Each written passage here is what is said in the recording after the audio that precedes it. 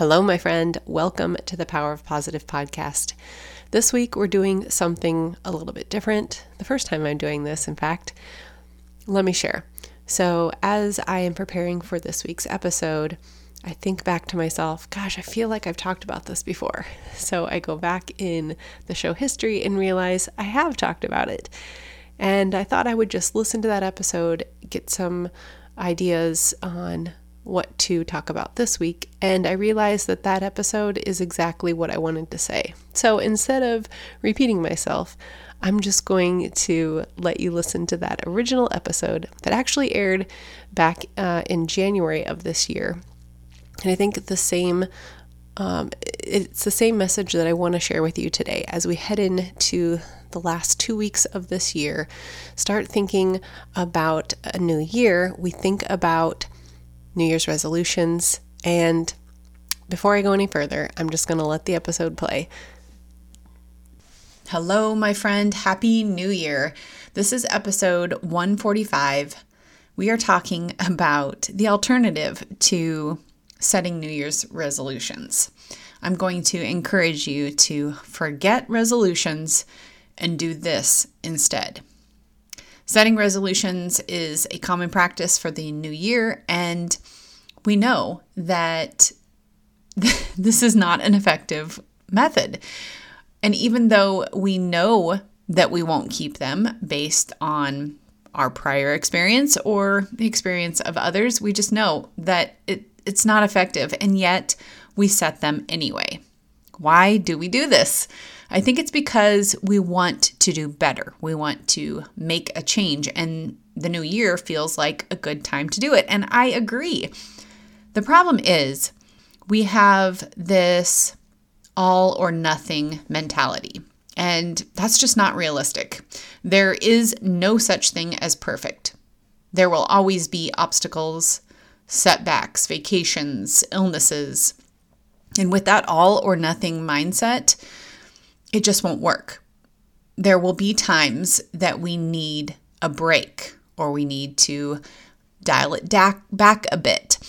Those times with that all or nothing mindset will then be seen as a failure. So instead of resolutions, instead of setting ourselves up for failure, instead of telling ourselves we have to be perfect, let's focus on living life.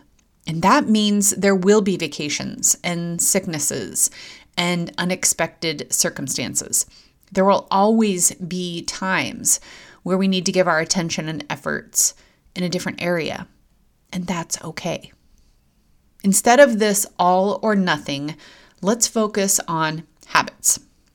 One thing I've learned in my over 10 years as a wellness coach now, helping people shift to better health, it's that focusing on habits and habit stacking is sustainable. New Year's resolutions aren't. Okay, we need a little asterisk there. Sometimes New Year's resolutions work, but most of the time they don't. Most of the time, people overcommit. They commit to something super drastic, like 2 hours every day at the gym, when they've never had a consistent workout routine in their life, or giving up treats or sweets completely when they love donuts. That's just not realistic. It's not realistic that you're going to never again have a treat or that you're going to every day work out at the gym for 2 hours. So instead of this complete 180, find one simple swap, maybe something healthier instead of a donut, or maybe just a slight bit healthier. Instead of 2 donuts, you're going to have 1. It's just a little shift that you can make that just helps you just be 1% better, and then build on that. If you're not regularly exercising, hitting the gym 2 hours a day is not realistic. It's too drastic of a change, and anything too drastic will be too hard to stick to. It is possible, of course. Of course it is. But why not instead set yourself up for success and commit to something like 20 minutes a day? Make 20 minutes of movement a daily habit and build on that. Yes, 20 minutes is realistic, and yes, it is sustainable, and you can see a big difference if you stick with it. That's the most important part, is sustaining these habits. My best advice for creating long-term change is to create a realistic habit. How do we do that? Number one, decide on what's realistic for you.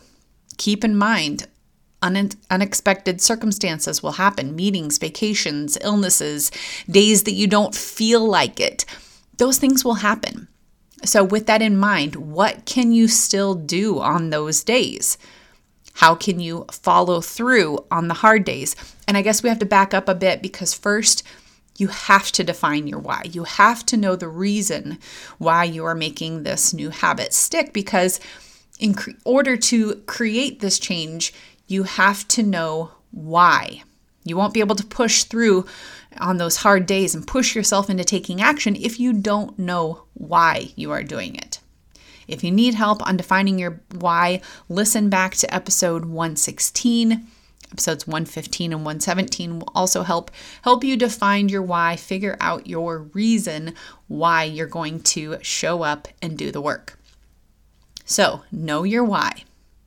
Decide what's realistic for you. And then the third step, most important step, is get a plan for creating this change. Things don't just happen. They take effort and planning so that you can follow through on what you said you would do. Focus on creating change one habit at a time. Stay positive and stay healthy.